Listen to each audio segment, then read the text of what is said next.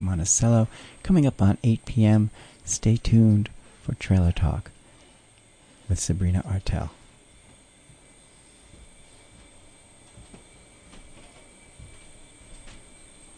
WJFF is currently seeking new board members.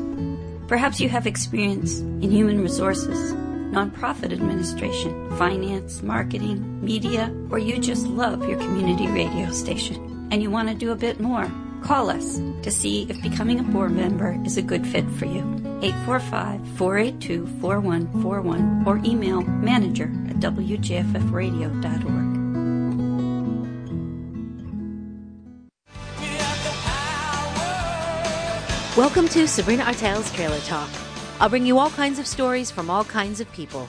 Whether it's a live public conversation and we're speaking from the kitchen table of my 1965 Beeline travel trailer, from the studios or on the streets, please sit back and enjoy the conversation right here this time every week. I am here at my house just outside of the Village of Liberty, and we are overlooking my pond. And at the end of the pond, there's a marshland, a bog, and I'm here with our local herpetologist, Bill Cutler, who will be speaking with us about amphibians and reptiles. And we're actually here in a peeperless evening. The peepers have not appeared. It's early evening, 6 o'clock, and it is a little windy and a little chilly, and today was sunny, so Bill Cutler has been explaining to me that this might be why the peepers are quiet. There's not a peep from the peepers yet. Not yet. We'll see what happens. We may get lucky here in a little bit. We'll see what comes out. So we're going to walk through the woods around the edge of the pond, and I'll then hand it over to Bill Cutler, and he'll explain what we're looking for. So we're now walking through the woods, which I always love to do. And I don't know if they're up yet. We could look, but I have some beautiful pink ladies. Lady slipper orchids that have been coming up. We kind of have to see. It's this right around these trees here in the woods. And are you seeing any? Usually there are about 5 or 6 of them that come up right at the base of these trees right around here. Being orchids, they depend on other microorganisms in the soil. And generally, and this is a generalization, but sometimes it holds true, orchids, like the pink lady slipper, tend to like acid-rich soil, such as might be found under a hemlock forest like this. And the presence of the very low pH acidic soils with the beneficial microbes really facilitates their growth. It's a kind of a unique flower. Orchids are actually one of the largest groups of flowering plants on planet Earth. They're monocots, but they're not always found. They've really been picked to the extreme limits back in the earlier part of the 20th century. So their numbers are really reduced, and they're really great to find. They take forever, it seems, to really repopulate an area. So that you have a few here is wonderful. That's really a good sign that this is a healthy ecosystem. Bill, you lead the way. We're on the edge of the pond. I'm not sure where you want to go. So many places to look at and see here. Just beautiful. Maybe we'll find some things to turn over. If you notice, under this beautiful hemlock canopy that we're under right now, nice springiness underfoot, you'll see lots of green dropped hemlock twigs. And I bet if we take a close look, yep, sure enough, these twigs have probably been nibbled by porcupines this past winter. Generally, porcupines will stake out a cluster of hemlock trees, and they'll actually patrol that as a territory. They're very possessive of their hemlocks, and they'll depend on this as a food source. So porcupines are native mammals, and certainly our hemlocks are native conifers. And here again, we've got another part of the diversity of the ecosystem here. Once walking through these woods, through the hemlock forest, I looked up and I saw a baby porcupine up in the tree. They are incredible animals, and I love watching them. They're great. They generally will produce only one baby a year, females, and there's a whole natural protective system when the female gives birth to her baby to protect her, because the quills in a baby porcupine are loaded and ready. They can be deployed very soon after birth, so mom has to have a special protective lining in her reproductive tract to facilitate the birth of that baby porcupine. It's really tremendous. That is amazing. Bill Cutler, how did you become interested in this animal world around us? I know your specialty is the reptile and the amphibian world as a herpetologist, but you have so much knowledge about the plants and about other kinds of beings that we're coexisting with? Gosh, first and foremost, I had terrific parents that put up with lots of my shenanigans as a kid. I was always out trying to get wet and dirty and cause as much grief and trouble as I possibly could and learn as much as I could about wildlife. And certainly through high school, they really encouraged me to pursue natural sciences as a career. And eventually then at Binghamton University, I did some more of that and just love it to this day. By day, I work as a recycling coordinator for Sullivan County, but certainly my other passions in addition to that are the natural world around us, which seems to be shrinking. We're losing ground on planet Earth, unfortunately, and it's so nice to have little spots like this left in our region that we can look to and find a lot of the natural assemblages of plants and animal communities that are native, that belong here, and that we're actually the newcomers too. We're just joining the party, so to speak, but all this was here long before we were. It's just wonderful. And Bill, we really are facing such a challenge right now on this planet that has been here at this point billions of years, but it's really at a stress point. And certainly here in this region in Sullivan County, we're facing a lot of development, shrinking open space, a real threat to wildlife corridors, to even the ability to produce food. I mean, so from all sides with this, and here we are. This is private land. It's, we're in the Hemlock Forest, and this is open space right here outside the village and town of Liberty. How important are these spaces for wildlife, for ourselves? What's your opinion on this? These spaces are absolutely critical to survival of all life, including human life. The interconnectedness of all things, kind of an indirect quote from Rachel Carson, one of my favorite scientists, really kind of underlines how much of a part of the world all this has to work together to be. And it also underlines how important it is, even for private landowners, to protect the small wet spots maybe in their backyards, the ephemeral pools that salamanders depend on for survival, and the corridors, the small corridors, sometimes only a few feet wide, that are tracts of clear land that may not have a car traveling over them too frequently. That facilitates the conduit of these different wetland systems and woodlands, and it allows animals especially to move between them freely. And that's really very critical. If we choke down the supply or the population of an area of animals, generally, what will happen over time, if there's not an adequate genetic replacement to that stock, that population will plummet. And once it's gone, it's very hard to recover that area. And certainly we've seen by creating natural park systems and wetlands or recreating them, it takes lots of money and lots of effort by many trained people.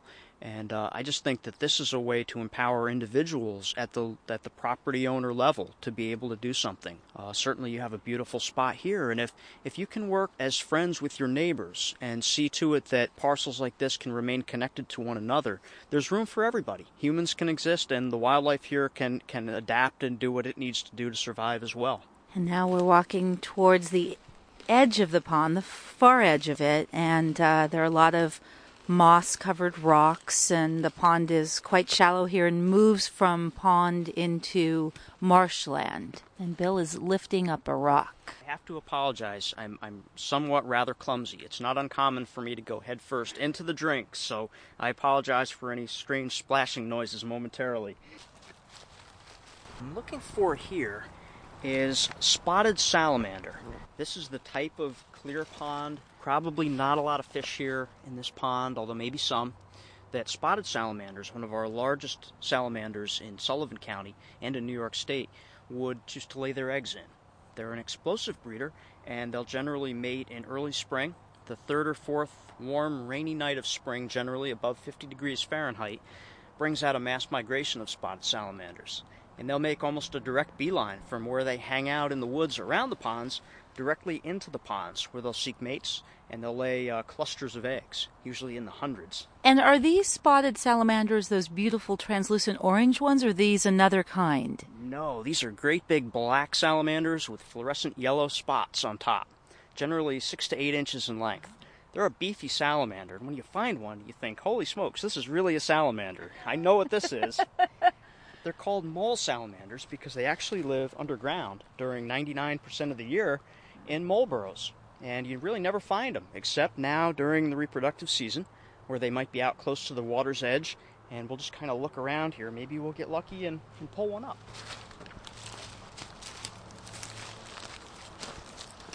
doing is carefully putting back what I just pulled over, because this rusty old tire rim is now habitat. This could very well be a hiding spot for something. So as it's now part of the natural world, we're just going to leave it here and kind of reseed it as best we can.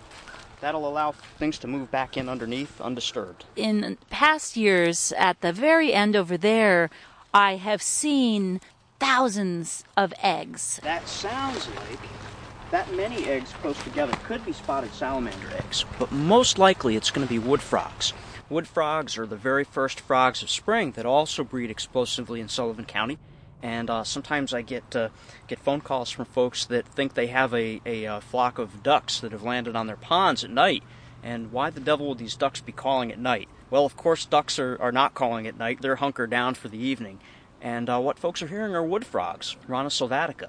And that's their reproductive call. They sound much like ducks quacking. Their Latin name, genus and species, Rana, is a classic genus of frogs in the New World, and their species name, their specific name, sylvatica, is elf-like or spirit-like in the woods. Because you don't see them? No. I have never seen a peeper. I have not seen a wood frog. I have not seen a leopard frog if they're around here. I have from time to time seen a frog swimming along the edges of the pond about maybe 4 or so inches long, brownish hue with black stripes. I'm not sure what frog that might have been. And I've seen toads here, but I have not seen the frogs, I don't think, that are making these amazing sounds that you're describing. Now, a few days ago, we're right at the very last day of April right now, a few days back, before what I think were the peepers starting, which are that high whistling sound, there was singing of frogs that was a little bit deeper, like you're describing, like the ducks. Okay. That most likely was the wood frogs. We have several aranids that occur in this area. In addition to wood frogs, bullfrogs as well. Leopard frogs are very much less common. It seems like we've seen a population crash of leopard frogs in New York State. They have been charted in the Herp Atlas Project in New York State in the 1990s, but I've found them to be extremely uncommon. My last chance to really study them closely was when I was a child growing up in Circleville in Orange County, and I haven't found any here in Sullivan County all these years later. So I'm not sure they're here. I know some people have found them, but I haven't been able to find them myself. One concern may involve overcollection of leopard frogs. In the 1950s, 60s, and 70s, regrettably in high school biology programs around the country, kids were actually paid to collect leopard frogs for the dissection labs. It's a pretty horrific ending for a frog, but more importantly, it may have resulted in an actual population crash. Certainly not extinction, but in terms of biologists' warning signs, that's usually a big one. That's a species that probably will be able to recover unless there's some other factors we haven't really looked at yet. But we just need to give them time. We need to stop over-collecting them or collecting them at all at this point, and just allow their numbers to return to what might be termed normal by the environment. And what about these peepers? Let's take the peepers and the wood frogs that you were talking about. I look forward to the beginning of their mating and their songs, and the peepers become this wave of incredible song that for me is the start of spring. If I don't hear the peepers, I don't care what date it is, it's not spring. And, a friend and I here in the neighborhood will call each other when we hear the peepers. And I am absolutely thrilled when I hear the frogs for the first time in the season. And I'm concerned about what we're hearing about the decline in population, about really what's happening throughout the animal kingdom. What is your opinion about the frogs? What's going on, and what do you think it represents, and how concerned should we really be about this? Well, Sabrina, we should be very concerned. Worldwide, there's been a noted 33% decline in amphibian populations worldwide. That's a huge number. In the past 20 years, it's been charted that about 176 species of amphibians worldwide out of possibly 6,000 have gone extinct. And that really, for a 20 or 30-year observation window, is a catastrophic loss.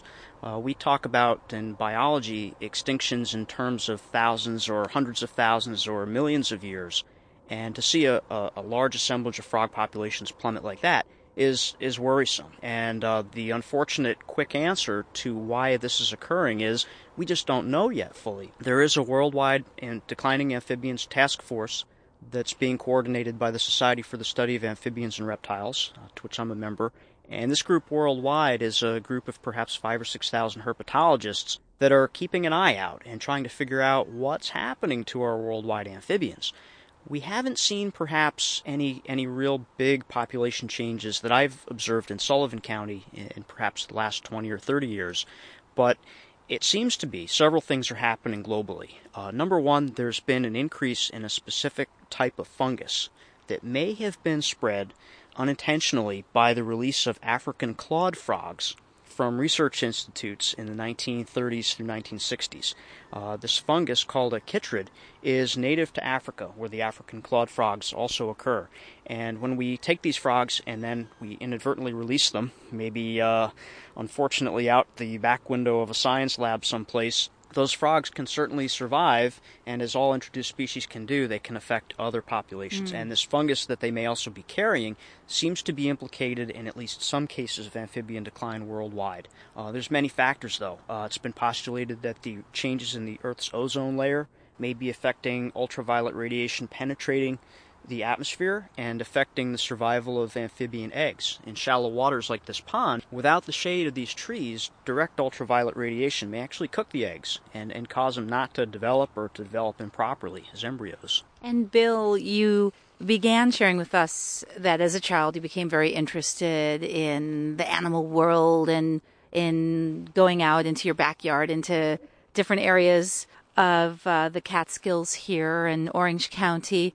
What is it specifically about the amphibians and the reptiles that you are drawn to and that you are continuing to gather knowledge about this world? As a child in Houston, would go around at night and I would see how many toads I could find just in the neighborhoods, because there were so many toads, and also the chameleons. Yeah. You know, so there were just so many of those. And then in Los Angeles, we had these desert lizards. They looked very prehistoric and kind of thick skin, kind of brownish black in color. And they lived in the backyards, which was really amazing. For you, why herpetology?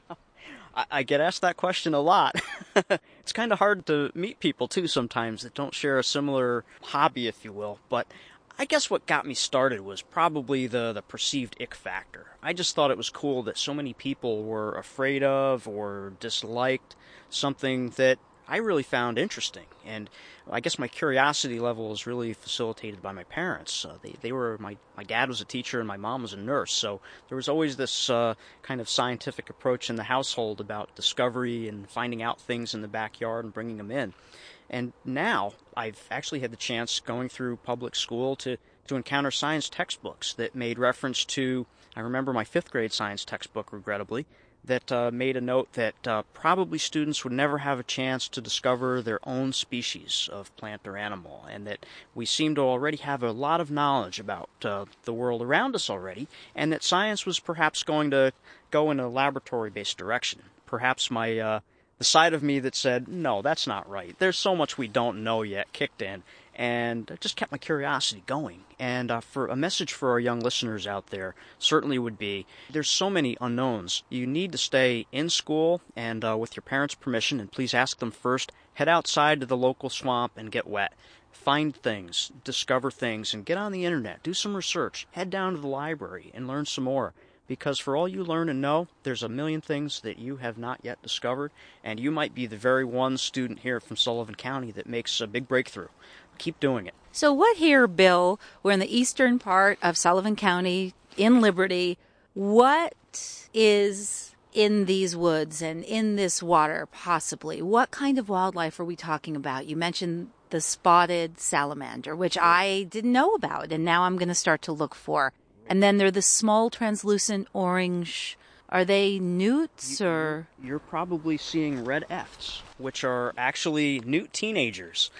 Newts go through a 3-phase life cycle. They start out as an egg and an aquatic, greenish, kind of an olive drab larva with external gills, up to about an inch long. When they're 2 or 3 years old, they'll metamorphose into a terrestrial fluorescent orange juvenile They're still not sexually mature yet, however, so they move back out into the woodlands, and after a nice warm spring rain, it's not uncommon to be able to walk out in the woods and see these fluorescent orange critters walking around. The only caution there is that bright orange coloration is actually a warning sign, and it's, in biological terms, it's called aposematism, or cryptic coloration that is bright enough to elicit a warning response. And that aposematic coloration should be a warning, and in fact these newts can be poisonous to cats and dogs if they're actually ingested. So they're also very distasteful. So the first warning is, if it tastes bad, don't eat it, and spit it out if you're a cat or a dog. But more importantly, that color is necessary for their survival. And as they mature and become sexually mature adult salamanders, they lose that bright orange protective coloration again, and they head back into a fully aquatic adult life cycle where they stay for the rest of their days as an olive drab, 4-inch long salamander. I'll have to look out for those too, because I see them in that teenage body and not in the adult body. So now I have to start looking for them. And what else is probably living here? Wow. There's so much here. There's perhaps 40 to 43 species of reptiles and amphibians in Sullivan County, and I haven't found them all myself yet. I'm still looking. I found them some in other counties, but not all here yet. So the mystery is, how do they all interrelate together, and how do they, what part of the ecosystem niche do they represent? And just in a small area like this, we've just discussed a few, but we could expect, I see some sphagnum moss here, which is an indication that perhaps four-toed salamanders are here, Hemidactylum scutatum. There could definitely be, around the house, I'm going to guess eastern milk snakes, garter snakes, northern water snakes probably here in the pond. Maybe you've seen ringnecks or red-bellied snakes, perhaps a smooth green snake out in the grassier areas out front. Just on snakes. Turtles, I would expect snappers maybe in here, perhaps painted turtles. Wood turtle wouldn't be uncommon at all. Stink pot, maybe, which is... Okay, let's find out more about the stink pot. Right. Well, stink pots are great turtles. They're 4 to 5 inches long, and they're aptly named. The more conventional name is eastern musk turtle, but I like stink pot myself. And that's more indicative of what they do. They have some really nasty scent glands at the bases of their hind legs, which, as a deterrent to predators, they'll musk this terrible odor out when you pick them up. And that's enough usually to make you drop them on the spot and leave them alone. Don't mess around with those. They're real fun turtles. Last late spring, early summer, I saw a snapping turtle making its way actually on the grass outside my house, and then climbed down the rock wall into this pond, dove in, and that was the last I saw of that turtle. It was amazing. And once, many years ago, I saw a beautiful turtle, much smaller than... I think I hear it. I hear a spring peeper. Okay. My apologies to the listening audience. Here it goes.